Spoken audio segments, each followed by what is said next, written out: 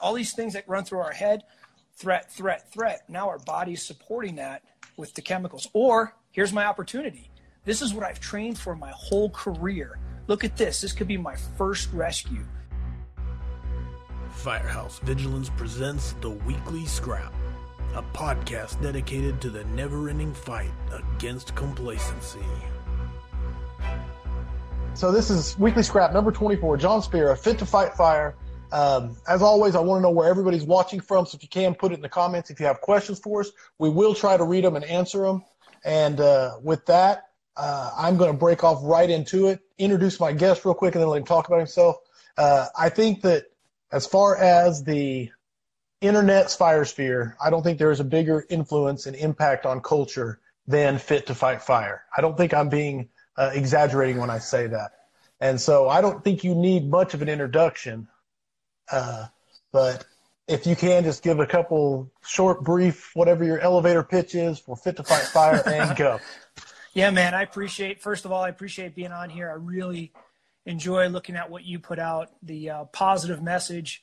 We all need that. Even if we're people who are trying to share a positive message, it's always good to go recharge our batteries and look out there in that social media world and find stuff to keep us motivated and inspired. So you're doing that for us, so we appreciate that, brother. Thank you.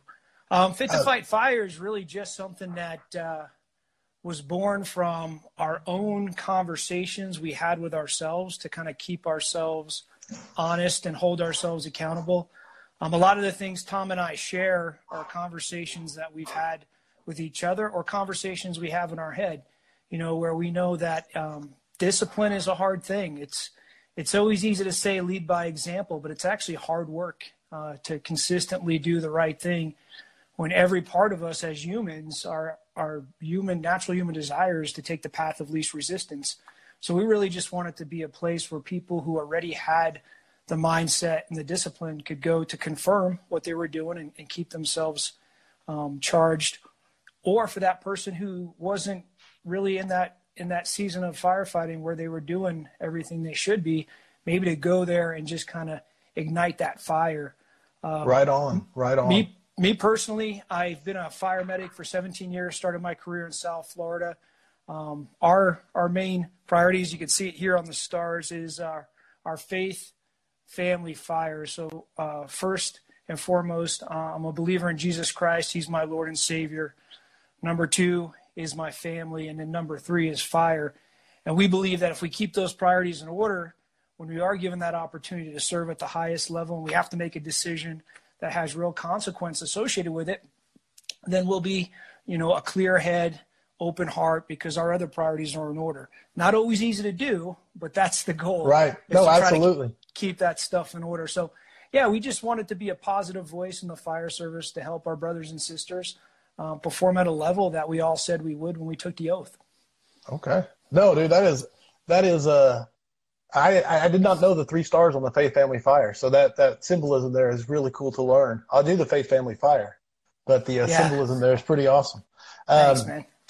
I want to tell you that the crackling fire, would you want you rescuing you, that beginning of that podcast intro, and the podcast itself is one of those things that really brought me out of, like you said, there's peaks and valleys in your career. And your podcast really is one of the, between meeting Brian Brush and him bringing Mark Von Oppen and then me listening to Fit to Fight Fire, is something that changed the trajectory of my firefighting career personally. So I'm sure you get lots of those testimonials, but I wanted to tell you that in person or via the internet. So, man, that's awesome. That's awesome. And that's really, I'll tell you, Tom Johnson's the other part of Fit to Fight Fire. He, I would say, is the reason we even have the podcast. I'm not that technical. I don't even know if I could pull it off right now if my life depended on it, to like put it together and Sure. record. That's all Tom.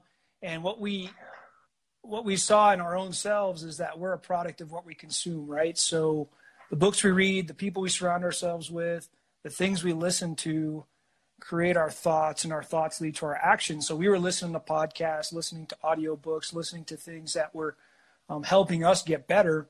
And then Tom's like, hey, man, what do you think about doing the podcast? And what we found with the podcast, and it's really cool to hear You say that because that's the goal, is we all need good information, and it's really helped us. We get to interview incredible guests, and I'm taking notes the whole time for my own personal growth. So it's like that whole iron sharpens iron. As we have those Absolutely. guests on to help everybody out there in the fire service, we're also, helping ourselves. So it's been incredible, and I love hearing that, man. So thanks for sharing that with us. Absolutely. And like you said, every week I ask the guest, about a book, and I'm going to do that towards the end of the show.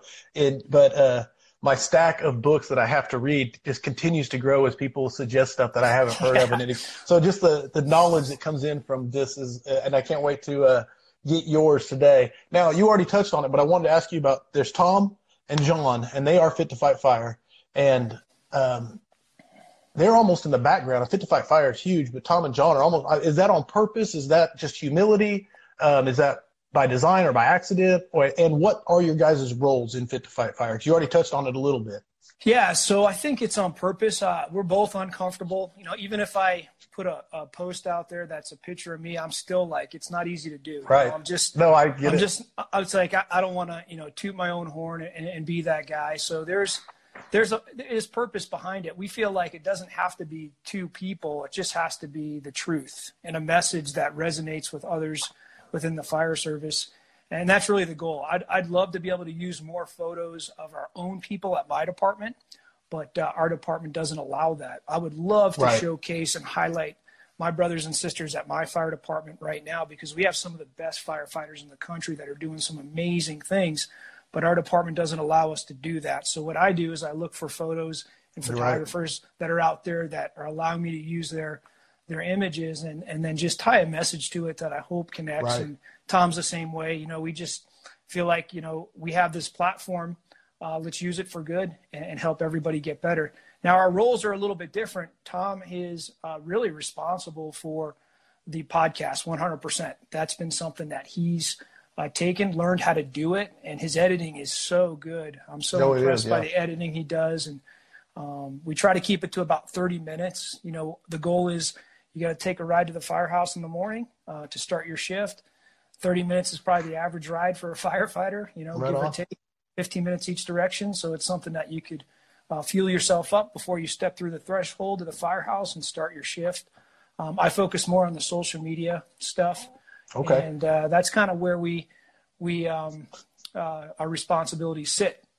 The book was a collaborative effort, but I really got to give Tom credit for getting it out there, because a lot of the editing and the technical, there it is. Cool, man. That's awesome, man. Yeah.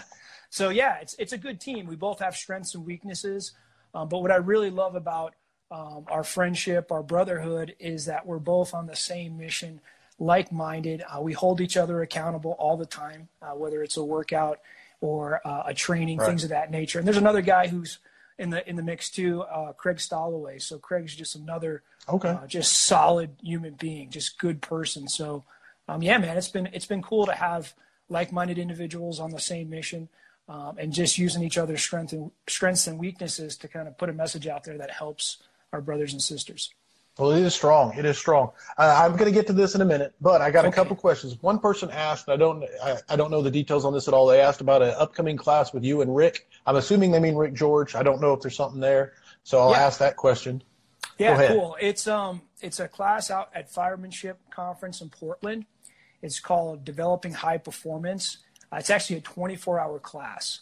So you're going to be there for 24 – yeah. And we're going to physically stress you and put you in position to use the techniques that Rick teaches early in the class. He goes through breathing techniques, positive self-talk, positive visualization, things that we all need. I know I've experienced it on some of the bigger calls that I've been on, that I've needed to work through that resistance, that sympathetic nervous system that automatically kicks in when we have fear and uncertainty. So Rick does a really good job on the front end of the class teaching those techniques, and then we put firefighters in a 24-hour period in positions to work through that process. We have over 15 instructors for 20 students. So the instructor to student ratio is really insane. high. And each instructor really has the ability to read human behavior and see when your shoulders drop. What are you thinking right now? What's going through your head? You look defeated, and that's the purpose of the class. So it's building a more resilient firefighter. So Unfortunately, I won't be part of it this year. I'm starting a new fire department that same week. Right. So I'll be in an academy when that class is going on, which I'm really excited about. But we right have on. some great instructors that'll be out there investing in our brothers and sisters and trying to help them get better. That's awesome. So 17-year rookie coming up soon. Yeah, man, I'm excited. It's going to be cool. Getting back to the basics, yeah. just, looking forward to the hard work ahead of me. Joining an organization I'm really excited about being part of. I'll actually be serving in my own area where I live, which I've never had an opportunity to do before. So it's gonna be cool. God is good, man. I had never saw this. This was not on the radar at all, but it's just funny. We have plans and we think they look a certain way, but then he comes around and he's like, yeah, your prayers are still going to get answered, but they're going to look completely different than what you thought. So that's what I'm going through right now, man. It's cool. Okay. So the next question I have for you is, first of all, influencers. We hear the term a lot in social media, but there's no doubt in this fire sphere, like I said, Fit to Fight Fire is one of the biggest influencers and impactors of culture. But my question is, with it's such a challenging message that you have. Would you want You Rescuing You, the Fit to Fight Fire message? How do you keep it so positive when it's such a challenging message? I think that the reason that it resonates is it's the truth, right? So the truth, no matter how it's spoken, is still the truth. Sometimes the truth is spoken in an abrasive manner that is hard to receive. Sometimes it's really kind. But either way, it's going to pierce us and affect us wherever we're at in that season of life. It's going to affect us one way or the other. The goal is to just be honest and talk about the great responsibility that we have as firefighters. And if you think about it, who we are as people at some point in our career, not just who we are as firefighters, but who we are as people at some point in our career is going to determine the outcome of a call. And a lot of times we get into the life and death type stuff, but even the quality of life of somebody, right? Because they did make it out because of us, and they had the ability to get to that clean environment a little bit quicker because we were faster, we were stronger, we could endure more. So I think just continuing to tell the truth and trying to do it in different ways, articulate it in different ways to connect with people. And the foundation of it is we just want to help everyone get better. So that's kind of the direction we've taken. I know at times we've gotten some negative comments because people say, well, I'm this many years on the job and I'm not considered a bodybuilder or I don't appear to be this, but I'm still able to do the job. And that's great. And that's true. We're not attacking you. We're just saying our job requires us to be fit, regardless if we like it or not. And regardless of that fits where we're at right now in our season of our career, whether we want to do the work or not, it still requires us to be fit. So just telling the truth and trying to find ways to do it that connects with everybody. Sure. I got a quick off topic. I like to go off chase rabbits. Yeah, man. That's cool. What's the worst excuse you've? Does anybody actually argue that fitness is something that a firefighter should excel at or pursue? I mean, is that actually? No one's actually arguing the point. They're just finding. We make deals in our head, right? We all have the ability to make a deal in our head. I've made them before. Today, I was potentially not going to get a workout in, and I was starting to make deals in my head. I got this to do, right. I have that to do, right? And I could support all those excuses with the responsibilities of being a father, of a husband. But you know what I said? I said, I'm just going to do 5 minutes. I'm going to do 5 minutes on the bike, on the Rogue Echo bike. And that 5 minutes isn't really about the physical exercise. It's about overcoming my excuses. So just finding a way to get 5 minutes in to deny that natural desire to take the path of least resistance, which I have, right? We all have it. Right. It doesn't matter that I share Fit to Fight Fire stuff. It doesn't mean I'm motivated and disciplined all the time. It's just like we're all human here. So we just got to overcome those excuses and realize that's what's happening. If we're trying to find a reason why we don't have to do what we're supposed to do. So no one's ever had that. You don't have to be fit to be a firefighter, but they do have those excuses. Time's a big one. I don't have equipment. My department doesn't support me. And all those things within a 5-minute conversation, I could show them ways to overcome those deals excuses. We make in our head. Yes. Yeah, excuses. Those deals. That's awesome. Really, it's just if you could get your purpose, the reason why you should be fit, the reason why you should be prepared, if that purpose could be stronger than the excuses, then we're in a good position to overcome them. But if our purpose isn't strong, why we believe we need to be fit, that why, like Simon Sinek talks about, that why, then it's real easy to get beat by those excuses. And then that turns into a day turns into a week turns into a month.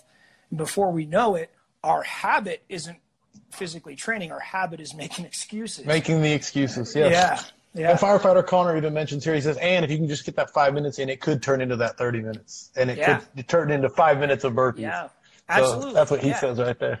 Absolutely. Next thing I had for you is, and you kind of touched on it, is a big question I get a lot on social media and traveling is a young enthusiastic person or someone fired up about the job will come to me and say, man, I'm really wanting to do this at my department, or but my chief, or but my company officer, you know, and they always lead off with that. It says, what should I do? What can I do? And what would your advice be to them? So I've actually been in that situation over my career, not many times, but there are times where I've been in that situation. And I think we have people in the fire service that are really good examples of getting out there and doing it on their own. Adam Myers is one of those. You always see Adam. He's always out there training. And a lot of times it's by himself. And over time, he's been able to bring others along with him. So there's nothing that says you can't go in the bay and get on the forcible entry prop. There's no reason you can't take equipment off the rig and go through your equipment. There's no reason you can't do body weight movements in the bay. I don't think an officer is going to tell you to stop doing those things. They may not be facilitating it, and they may be trying to make it more difficult by, you know, the inspections, and we got to do this and all the things that could easily, you know, override the importance of fitness and all that stuff. But there's no reason why you can't do a 10-minute little workout in the bay. You know, hand release push-ups, air squats, burpees, walking lunges. We know that if we just put our gear on and start doing some of that stuff, it's going to be a physically demanding workout. So just finding ways and make it a challenge. Like, okay, this is a challenge. This is actually a good thing. I'm in a position where there's resistance and adversity, and they don't want to train. They don't want to work out. What a great challenge for me to be able to go through this. And later on in my career, I'm going to be that voice for somebody and say, hey, look, I was in that same position you were in, and this is what I did. So it's just that perspective, you know, finding that perspective and then finding ways to get it done. And which leads, and you said the word challenge, and you said perspective, which leads right to our earlier phone conversation. And I love this, and I want to give you a chance to talk about it. Challenge versus threat concept and perception. So hit it. Yeah. This is something I came across. It was from a Navy SEAL, Tom Chaby's his name. And he talks about we could look at uncertainty, we could look at fear, we could look at difficult times of one or two ways. We could either look at it as a challenge or we could look at it as a threat. And what's interesting is the moment we choose to look at something a certain way. So if I look at something as a threat, and I feel like right now our biggest challenge in the fire service is none of us want to look bad. So a lot of us won't be the first one to step up and do a training that we haven't done in a while because of the fear of looking bad. Then our peers may know that our skills aren't as tight as they should be. It's easier to kind of sit back, not participate, because they assume we already know how to do whatever it is we're about to train on. Yeah, 100%, our ego and our pride. 100%. And the reason that we have that is because the moment we take the oath, we're given an automatic trust. And the public assumes we're dialed-in firefighters. They assume we could do everything. So sometimes we just hang our hat on that, and that's enough. But we get in these positions where over time, if we don't step up and participate in trainings or find ways to get better, again, that becomes our habit. And the reason we're not doing it isn't because we don't want to be good. We all want to be good. The job is much better when you're good at the job. We look forward to going to work. And I've had seasons where I've had really poor skills in certain areas, and I've had to work through that ego and that pride and looking bad in front of other people. And I realized it was because I was looking at it as a threat.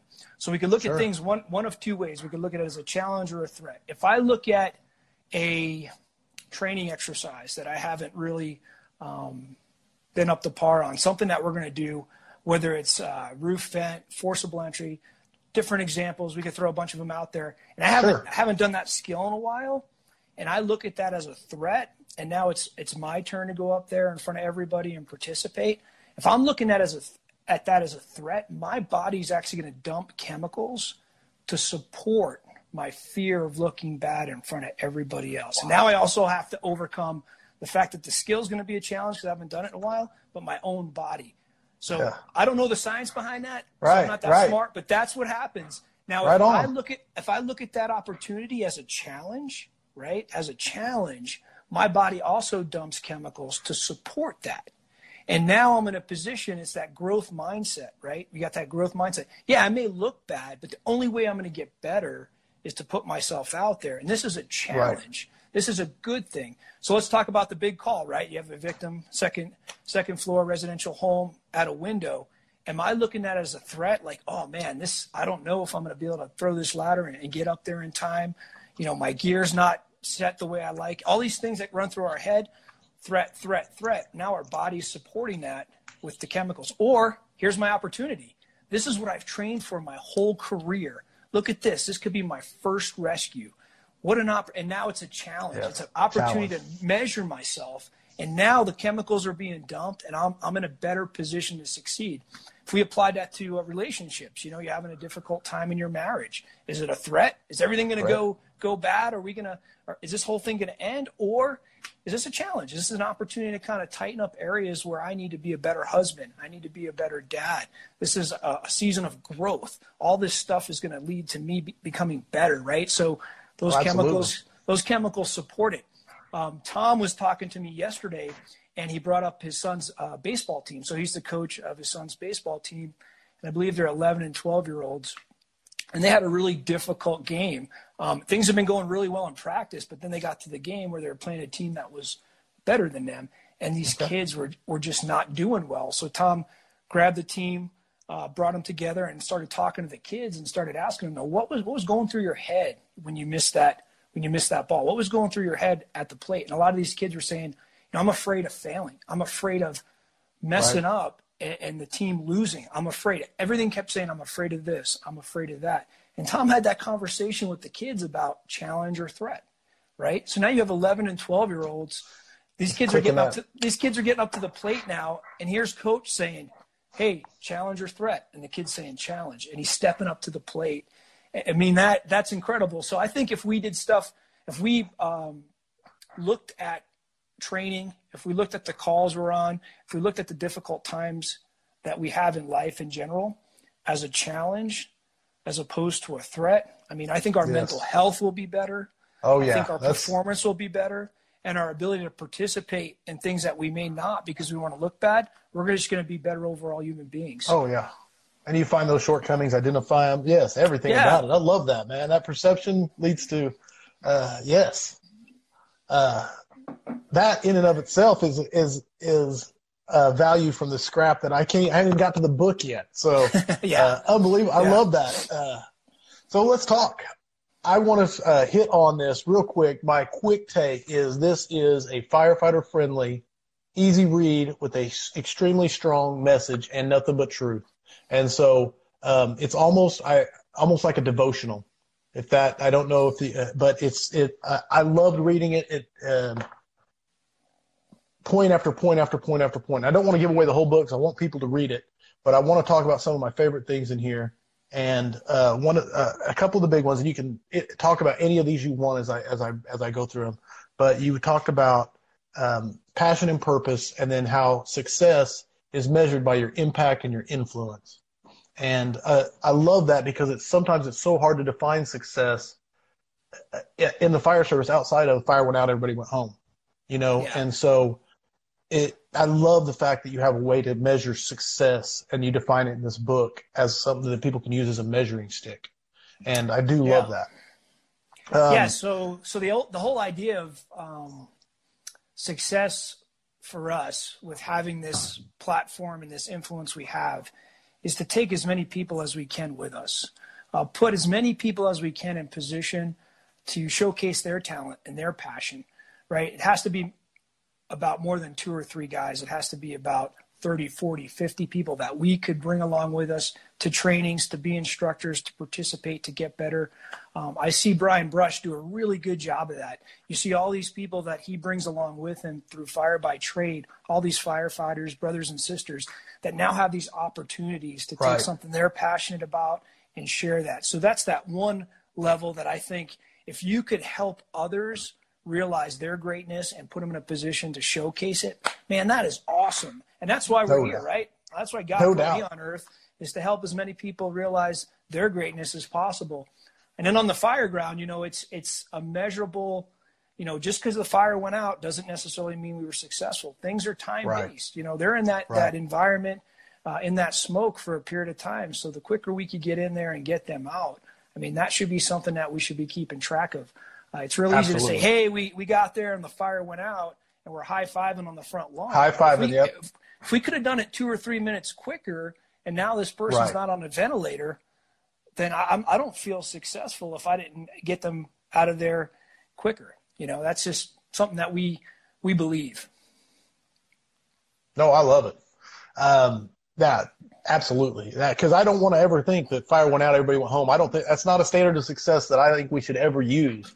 I just think that it's great to have one that we can use outside of that. And I read a lot. I love to read. If everybody watches the Scrap or follows me at all, I read books, I collect books, and I love highlighting books. And I forget more than I can remember, and it's a frustrating thing. But I love when I find something new in a book. And I'm a strong, strong believer in nothing worth having comes easy. And so when you guys made the point in here that no is easy, when you as a chief or as a company officer, when you can say no, that's a very easy thing to do, and saying yes is empowering.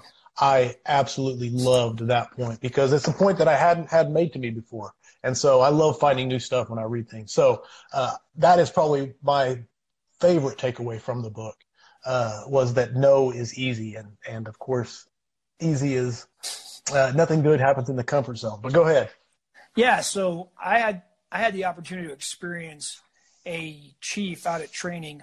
His name is Hunter Hackbarth, and he was the training chief. And at the time, I'm a firefighter paramedic, so I don't have rank, I don't have formal position, and we were in a position where we had to do an in-service, right? And my in-service idea, along with the other instructors, was to do what we called decision-making under stress. So we were going to elevate our members through physical exercise and then put them in a position to do basic skills when they're elevated to kind of try to mimic the stress that we feel on the fire ground. So a lot of buy-in needs to take place for a whole department to participate in that type of training.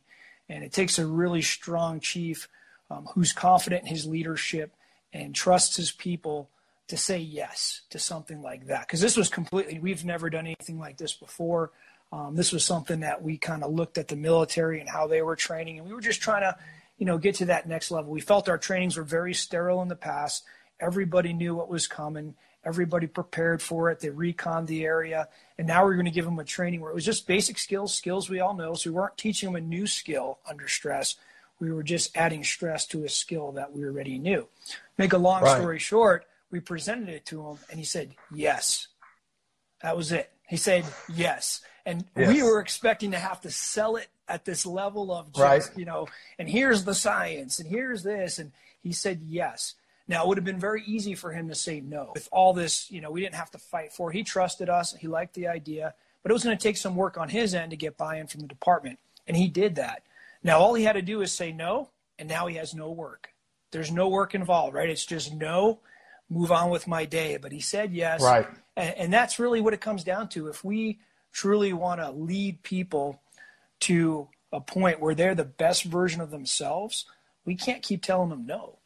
We can't keep telling them no. Even if we might even have a better idea than they have for training, if their idea is still good, think about how much you've empowered that individual by letting them run with the ball, as opposed to just and even if that causes you to have to do work.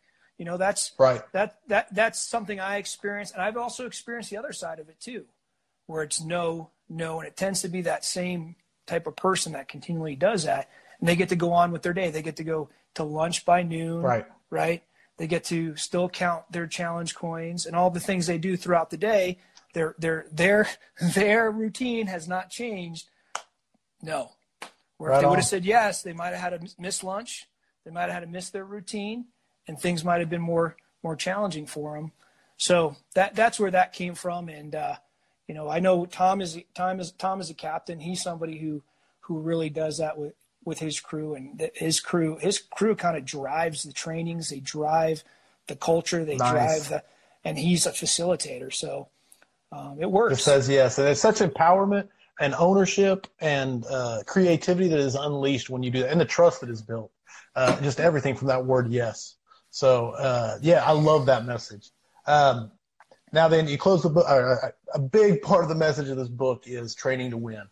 And it's who wins, and I love this part, and who wins when you say training to win. And your point is the citizens we serve. And that is such a great positive message on when people say, well, why are we out here timing, throwing ladders? Why are we out here doing this? We'll get it done day of. And it's, hey, we're doing this to win. I love it, man. So go ahead and talk on that. Then I'm going to get to your book you suggested. Yeah, absolutely. So the whole idea of training to win is for us to train to win. We have to time what we're doing, right? We typically, from the time the call comes in, we time our turnout times. We time, how quickly we get dressed. We time how quickly we get on scene. We time all those things, and then all of a sudden it's like the clock stops, right? We're on scene now, and we're not timing how quickly we stretch a line, how quickly I could catch a water supply, how quickly I could throw a ladder and enter a window. Those things all need to be timed as well. Now, for us to get to the point where we're doing it in a timely manner on the fire ground, obviously we have to time it in training. And if we could compete with each other, which I love, we all have a competitive spirit, or we wouldn't be in the fire service at some level. And everyone's afraid of losing. I'd rather lose to guys that are beating me, guys and girls that are beating me, and that's part of my crew. Like, that's the people you're going to go in a fire with. It's okay to be the last person. If you're still giving 100% every single time and you're looking for ways to get faster, and the 3 other people on your crew are beating you, that's my crew. We have a guy at my station. He's been on the job for 20 years, and he is an engineer. He's phenomenal. He's one of those senior men that actually participates in everything. And we had to do a ladder evolution. Chief comes over, company standards, and it's timed, which I thought was great. They timed it. And he beat me. He beat me by 45 seconds.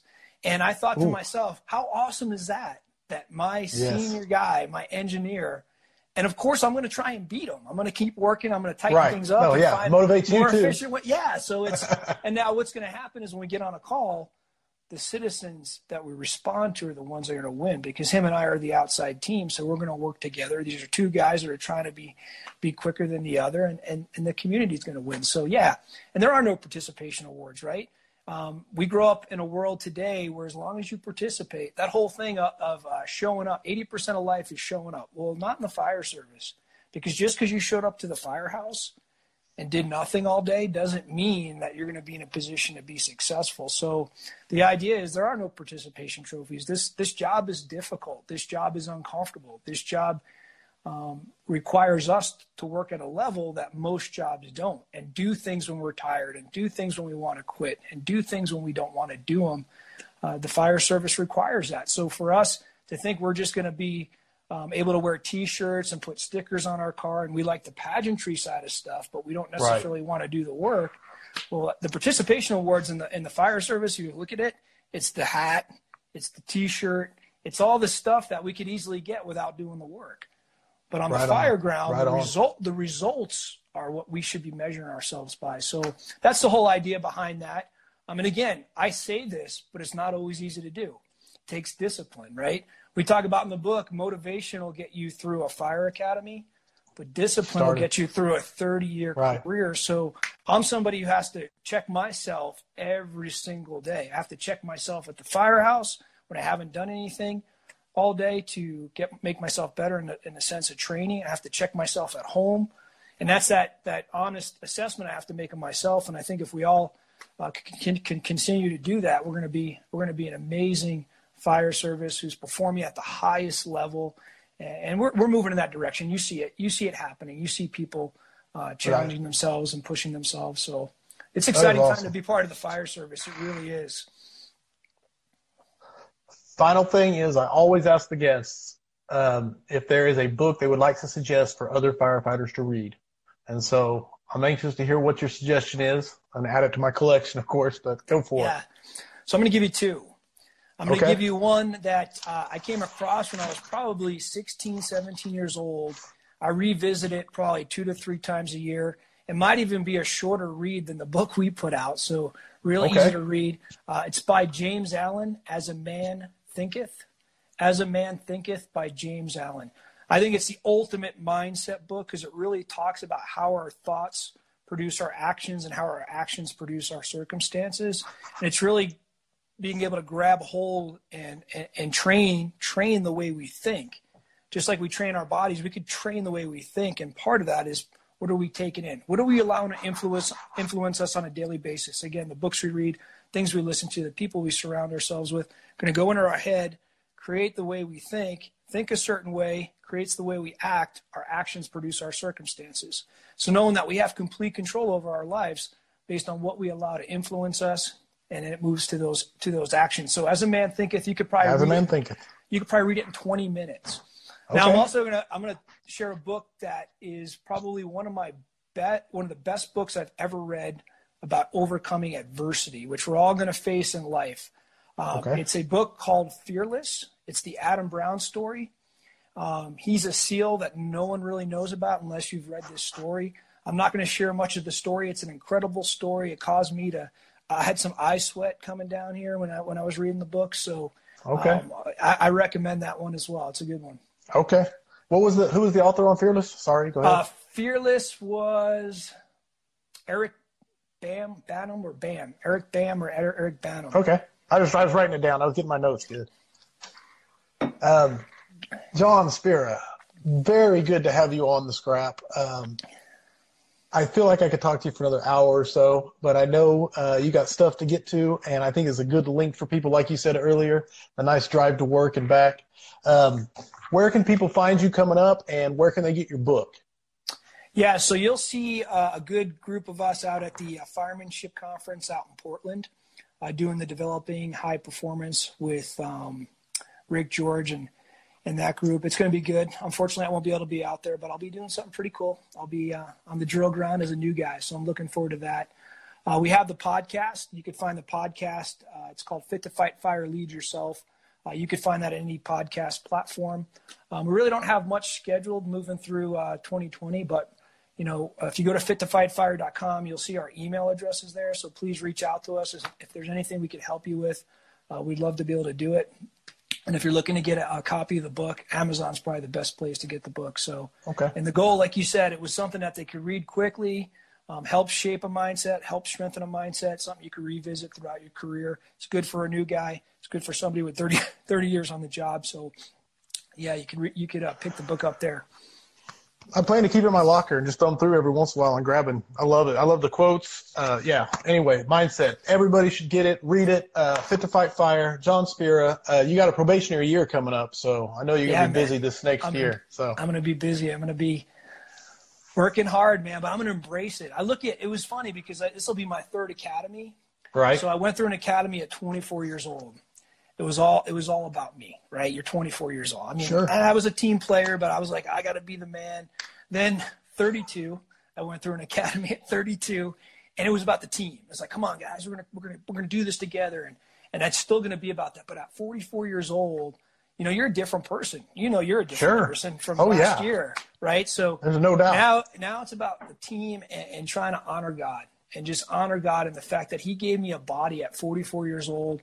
And the physical ability to go through an academy, a 16-week academy, and just bring Him the glory and bring Him the victory and bring everyone together and just have a successful academy. So, man, what a great opportunity. And like I said, it's God. He works in ways that we say our prayers and we ask for things and we think they're going to show up in a certain way, and they never do. So really looking forward to it, man. And thanks for the opportunity to be on today. I really enjoyed Brother, talking. Thank you for taking the time to come on. We need to get on the phone and just talk, because that's really, we could talk about a lot. I really enjoyed talking to you as well. So, and I'm going to get Tom on here also and pick his brain and get his take and get the dirt.